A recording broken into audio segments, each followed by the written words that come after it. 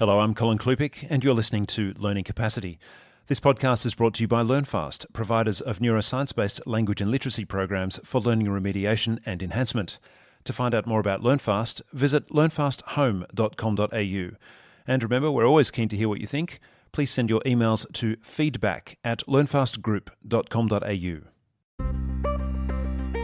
This is the second of a two-part interview with Dr. Peter Goss about a recent report released by the Grattan Institute on NAPLAN. The report uncovers widening achievement gaps and the clear effects of disadvantage on students. The interview was conducted on site at the Grattan Institute in Melbourne. To hear the first half of the interview, which focuses on widening achievement gaps, look for episode 54 on the Learning Capacity podcast. You can find the podcast and subscribe for free by searching for Learning Capacity on iTunes, or by visiting soundcloud.com/learnfast. Student disadvantage is a difficult topic that just doesn't seem to go away. Whether it's socioeconomic, school-based or regional disadvantage, it seems a bit like the ever-present elephant in the room. Recent research by Dr. Peter Goss and his team at the Grattan Institute has uncovered that the effects of disadvantage are real and easily detected in NAPLAN results. And it's not just the struggling students who suffer. The brighter ones are sometimes worse off in these conditions. Whilst it's easy to quickly think of shifting blame onto the schools or teachers, or perhaps even NAPLAN itself, Peter Goss suggests that NAPLAN is an invaluable tool for identifying where support is needed most. As such, we should embrace the information it gives us and encourage our policymakers and educational leaders to take action. The discussion continued with the question of whether there were any standout factors of disadvantage.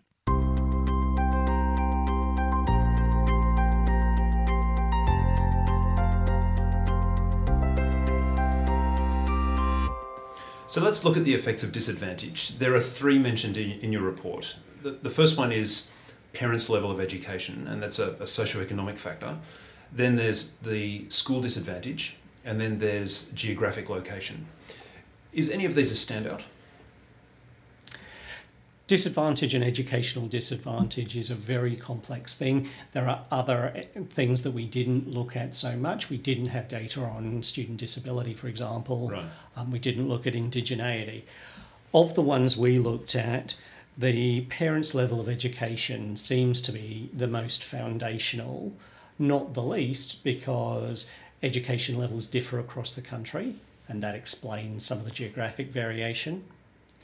And parental education level is also strongly linked to the occupations that the parents have, which is linked to their incomes, which then is linked to what types of schools people tend to go to, not just public or private, but also where they live. Okay, so there's a massive cyclical nature in that, isn't So there? all of these things are intertwined. So Yeah. we started with the level of parents' education. And we started with that because, in part, that's what causes cycles of educational disadvantage. And what we've seen, plus research from others, is that on average, if you're born into a family where someone didn't finish high school or only just finished high school or maybe had a TAFE certificate but didn't have a diploma, didn't have a degree, then on average, you're going to start school behind. By year 3, you're going to fall on a little further behind. This is previous research. In our research, you're going to fall another 1 to 2 years further behind compared to if your parent had a degree between years 3 and 9. Other research then shows that on average you are less likely to finish school. Even if you do finish school early, you're less likely to be in further education. And so for a child who's going through this is not the child's fault, in a sense, what their parental education is. And I'm not saying that the parents didn't want the very best. I'm just observing what the data says. Sure. They are likely, by the time they become a young adult, to have lower marks and not to have spent as many years in education. When they become a parent, that cycle continues. Now, there are schools that are breaking this across the country, but in order to break it, I think we need to be honest and recognise it. I think that's probably why your report is suggesting that this is not really news. We've kind of always sort of known that this is the case. Is that what you're suggesting? But now the data is pointing to a direct link. It's a more direct link. It's not a causal link. It's very hard to do causal links from this type of data. But we have this more clearly takes our national data set and uses it to show what many people live and experience. And that I think is helpful. And one of the reasons that it's that's new is we can actually start to put some numbers on this in terms of how many years.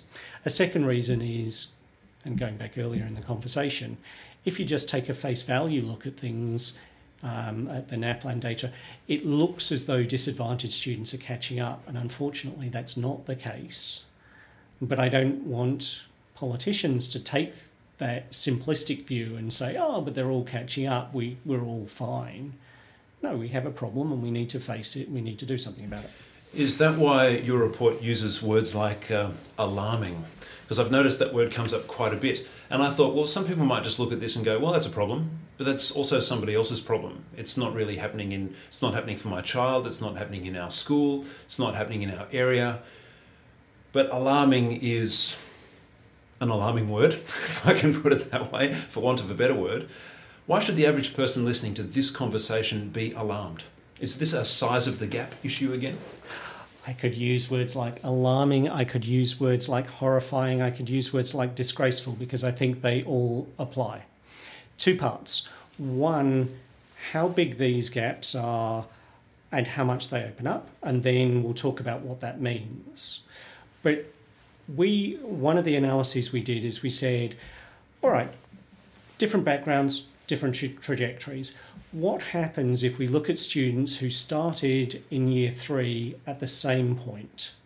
So it's not about how bright the student is. They did equally well in year 3, but may have come from different backgrounds. Their parents may have been more educated or they were in a low advantage school. What we found, particularly let's say for bright kids who did well in year 3, if you're in a low advantage school in the bottom quartile of schools in Victoria, you end up 2.5 years behind a kid who did no better than you, but happens to go to a high advantage school. It's hard to argue that this is something intrinsic to the kid. I don't believe that it's something that is a lower vision or aspiration. Parents want the best for their kids. 2.5 years is life-changing there, and that is on the back of student background from the same starting point. That for me is alarming. How do I compare what this means? Other countries have a much lower gap when they do similar types of analysis. So somewhere like Canada, another big English-speaking country with different states and territories and provinces, would have a gap about half of that size. Wow. Secondly, each extra year that a student stays in school, their lifetime earnings tends to increase by about $200,000. So a 2.5 year gap is worth in how much you know and can do, is worth hundreds of thousands of dollars. Yeah. But if nothing else, for these two bright kids, if you were the one in the advantage school, by year 9, you already pretty much have got the skill level that I will get to by year 12. Yeah. Now, you're going to be the one that goes off to university. Or even if I get into university, you're going to be the one that gets into whatever degree you want to. And I'm going to be the one who has done well despite the odds, but I have a much more limited set of choices. So there's the opportunity that I get is much less, but also this reinforces some social segregation in Australia that I don't think any Australians think of when we talk about the fair go. Yeah, so context matters. Context really matters. Something that I found particularly disturbing to read about is that we find also that students who are doing well, who come from disadvantaged families, actually end up doing worse than kids who started from a lower base. And relatively worse. Yeah, relatively. But still, on the whole, what we're seeing is students who could do a whole lot better because of their context, are doing not as well as they could do relative to their peers. Yes. Again, that comes down to social factors, which is very, sensitive, it's difficult and it's complex. Yes. I mean, your report doesn't go into the causal factors, but could we extrapolate something as simple as, well, is it possible that a child, therefore has to start taking on responsibilities in the household that perhaps parents or due to other circumstances can't take on, and that perhaps distracts them from their schoolwork? Is that a factor? There's a range of complex factors. There's a range of factors of what happens at home. So their lives may be more disrupted. Their disadvantage is associated with other problems in life. Parents who don't necessarily have consistent work, or may have to work very long and unsocial hours or travel a long way. Yeah. It's associated with other forms of disruption in life. It's also associated with parents who aren't necessarily as able to help with homework. They didn't often have a good educational experience themselves. So there are things that are beyond the school gate that need responses beyond the school gate. And there are groups like the Smith family who are working with students beyond the school gate and their parents and families to set high expectations and to support the students along the way that are really able to address some of those. Within the school, a lot of schools are in disadvantaged areas are very rightly focused on how do we lift every student up to an acceptable minimum, because people do need to have a minimum level of literacy and numeracy to function well in the world. And sometimes I suspect that those schools look at a student who's getting an A and say, they're doing fine, they'll be all right. I'm going to worry about the student who is getting an E. But if that student who's getting an A is not actually making any learning progress, one, that's not fair to them. Two, they're going to be bored and disruptive, and that causes other problems. Three, actually sitting there not being challenged, you don't learn the skills of learning how to learn. You don't learn resilience. Learning is actually partly being challenged by things at the right level. So by focusing on kids who, in a sense, are seen to be more needy, I think that some schools are not finding the time to stretch those bright kids. And if we're going to be an innovative Australia, we need to maximise the potential of every bright kid. We equally need to ensure that every kid who's struggling gets the support they need so they can survive and thrive in life. Well, certainly Malcolm Turnbull wants us all to be innovative. I think that the focus on how do we encourage excellence across the board is something that I would imagine the right side of politics might pick up strongly. Well, perhaps we should get him in on the podcast. That could be interesting. Now, look, Australia is a very large country, so it seems only fair and appropriate to talk about geographic issues because we've got a lot of bush. So yes. In the city versus bush or the city versus country argument, I think that's fairly valid because some students live a long, long way away from resources. Now, without getting into too much of the detail about the differences between city and country, despite the fact that the report says that students in the city do generally better, yep. You're suggesting that this is a really good way to target policy, to say, look, we know that doesn't work so well out in the country. We know it works better in the city. Let's learn from that. Is that what you're suggesting? Well, as part of it, I think just to recognise that there are differences, to make sure that the teachers everywhere are equipped to deal with the different levels of learning. But then when we talk about needs-based funding, then in a limited budget, we need to be putting every dollar where it's going to make the most difference. And if students in the bush, on average, are not making as much progress from the same starting points, then I'd suggest that means we need to tilt the budget in favour of them and then make sure that money is spent on things that work. I'm sure plenty of people want the budget to tilt in favour of them. It's just a matter of trying to find someone who can do the right tilting. More from my discussion with Peter Goss coming up in just a moment. If you'd like to catch the first half of this interview, remember to look for episode 54 on the Learning Capacity podcast. You can find that by searching for Learning Capacity on iTunes or by visiting soundcloud.com/learnfast. And remember, subscribing to the podcast is absolutely free.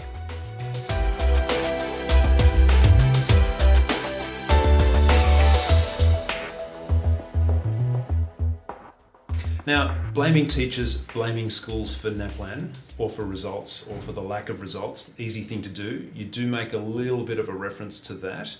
You don't claim that or you make the claim that that's invalid, but people might be thinking about it. They might say, "Oh, well, we need to fix the teachers." And I know that other researchers, including John Hattie, have made mention of that kind of thing. What's your response to that? There are schools who are doing amazing things. So when we talked about the bright kids from disadvantaged backgrounds, for one example, there's a school in Melbourne, in St Albans, that is in the bottom quartile of schools in terms of its level of advantage. But in year 7, their students do about where you'd expect. They just come into the school at that level. In year 9 in mathematics, they have more students in the top 2 bands of NAPLAN than the Victorian average, and they have done for several years. So they are able to do it against the odds, and there are others out there as well. It's pointless to blame schools or blame teachers without saying, we have helped you to identify what are the things that St Albans or Rooty Hill in New South Wales or these other schools are doing, and given you the support in practical terms to be able to do that. From the last report on targeted teaching, then we need to give teachers the time, the tools, the training. They need to be working in teams, and they need to be trusted to say, the teachers are taking on the responsibility of identifying each student's progress and maximising it.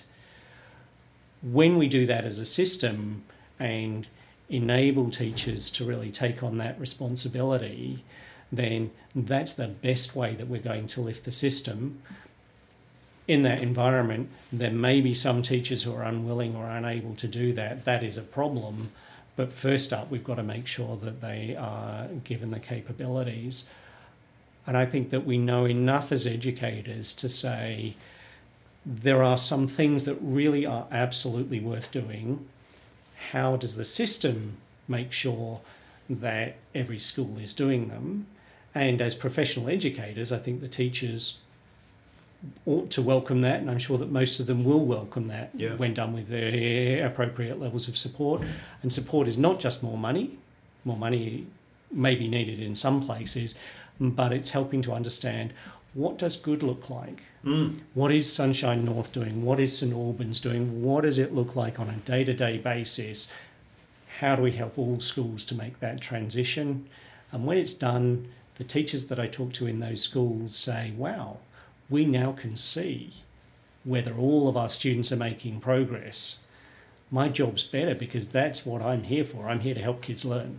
Yeah, so what I'm hearing as well is, just listening to you talk, is a release of pressure rather than an increase of pressure. I mean, it depends on which way you flip the coin as to what you want to see and what you want to hear. But if we look at this as a national problem, then I can say, well, other schools are making progress, and I can learn from them. They can help me, and we can start a discussion. I mean, that's where it's going, isn't it? A little bit. It's also a flip of pressure. We've gone very much into this idea of accountability, but accountability, a lot of teachers quite reasonably say, oh, someone's getting the thumb screws for me. What I want to talk about is responsibility and doing that with rigour. Yes. So I have worked for a large part of my life in business, and I would get people who were newly out of university and they were very bright, and I would give them a problem and they would come back and say, here's your answer, what do I do next? Lovely. Maybe the next step, maybe figure out if your answer makes sense. But that's a mindset shift. There are capabilities needed. Yeah. But the day or the week that they took on the responsibility of saying, my job is not to solve this particular problem, this task. My job is to help move this project forward. Yes. When they took on what we used to call ownership of the task, but when they took on that responsibility, they were instantly more valuable. In the schools that are using information and data so that the teachers have that understanding of where the students are at, when the teachers take on that responsibility and say, it is my responsibility to understand where every student is at and are they learning, and if I struggle to do that, it's my responsibility to talk to someone and find out, well, who else can help me? Because no one can be perfect at everything.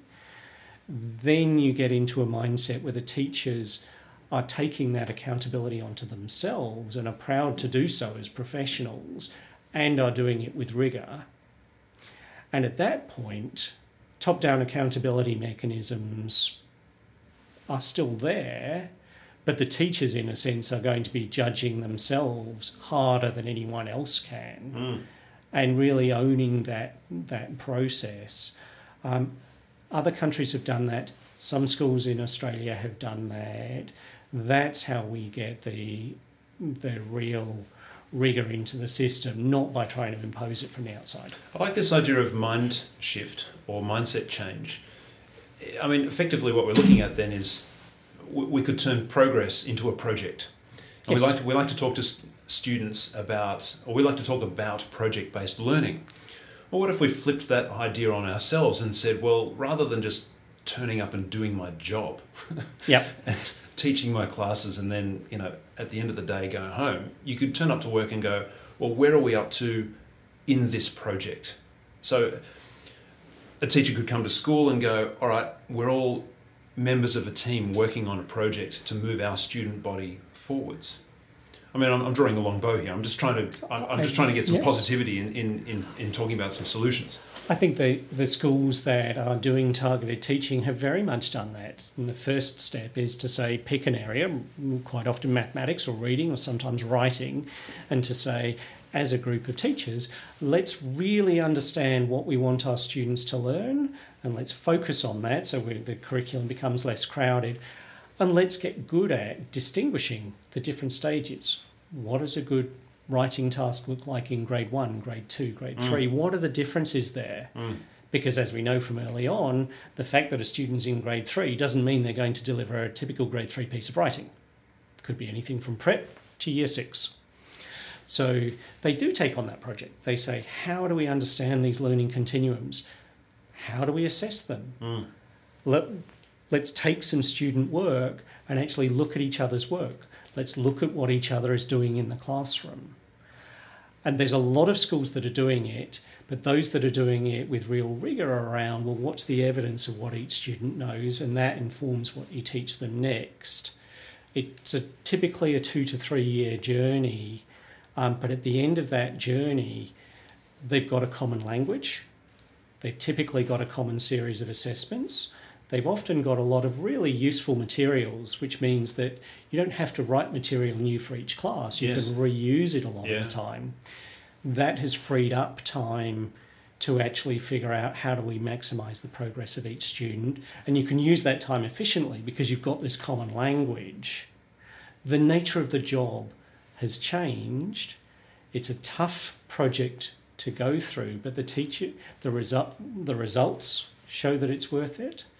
But also the attitudes of the teachers say, this is the job I signed up for. So a couple of things emerging here which I really like. Let's take project learning, good idea, park that, nothing wrong with that, let's go with that for a while. But project-based teaching, that's coming out of this conversation. I can hear that coming out. So let's pick one of those areas and make it into a project. So effectively, as I was saying before, you come to work as a team member working on a larger project. So that's one idea. The other thing I like is that, well, you talk about a couple of years in terms of being able to see data come out of this as you look back on the data that you're collecting. I suspect a scientific model of learning coming out of this. I think very much so. Amongst other things, it's the teachers saying, well, what skills do we need to have all of this humming? And then how do we build those skills systematically? And so the results in terms of NAPLAN data will typically not show up for about 3 years. But early on, teachers will start to say, actually, my practice feels better. And the other thing schools often notice is there is less behavioural disruption in the classroom. because the kids who are bright, you've identified that they're bright and doing well in that subject, and they're getting more challenging material and they're a bit more engaged. And the kids who are struggling, you know where you need to pitch the material at, and suddenly on a day-to-day basis, they're coming into a class and working on a task that they can succeed on, and that's how they're going to learn, rather than a task they can't succeed on, in which case they're likely to play up. So there are also some early warning indicators, so some positive early signs, not early warning indicators, that can help people go through what is a challenging journey, because it's quite a different way of working and quite a different mindset. So policymakers have a responsibility here as well, and Totally. We could talk forever on this subject, but let's finish with this. If you could leave a thought in the mind of a listener who's listening to this conversation, and someone's going to say, again, guys, that's great, but I really want our politicians to do that, or I really want them to respond to this. Could you tell us at least one significant thing that our policymakers can do in light of this information? I'm going to give you two, and Okay. they're quite different. Two is okay. One is the policymakers can go and see and visit some of the schools that have really got this working and help to reinforce and tell the stories, including about the trust that has been given to the teachers and the degree of responsibility that they are taking on, and start to paint this picture of what this world looks like, and implicitly start to say, this is what we are trying to help the teacher profession get to. And it's, I think, exactly what the teacher profession is trying to get to. Mm-hmm. So alignment on what that vision of a different way of working looks like. Yep. The second is highly practical, that in order to understand student progress in writing, in mathematics, in other areas, it's incredibly helpful to have a well-defined series of steps of what the stages of learning look like that can be applied in the classroom. There are a number of those around. New South Wales has developed probably the best of them. But policymakers can invest in these very practical tools so that teachers across Australia don't have to reinvent them from scratch each time, but they can take them off the shelf and say, great, that's a really good starting point. I still need to understand it. I need to know how to use it, but I don't have to go, I can do the last mile of the marathon and not the whole marathon. Yeah. Peter, it's been so insightful talking with you. Thanks so much for your time. Thank you, Colin. You've been listening to Learning Capacity, brought to you by LearnFast. If you'd like to know more about the Widening Gaps report produced by the Grattan Institute, you can download it for free. Visit the website grattan.edu.au. Once again, we're always keen to hear what you think. Please send your emails to feedback@learnfastgroup.com.au. I'm Colin Klupik. Until next time, bye for now.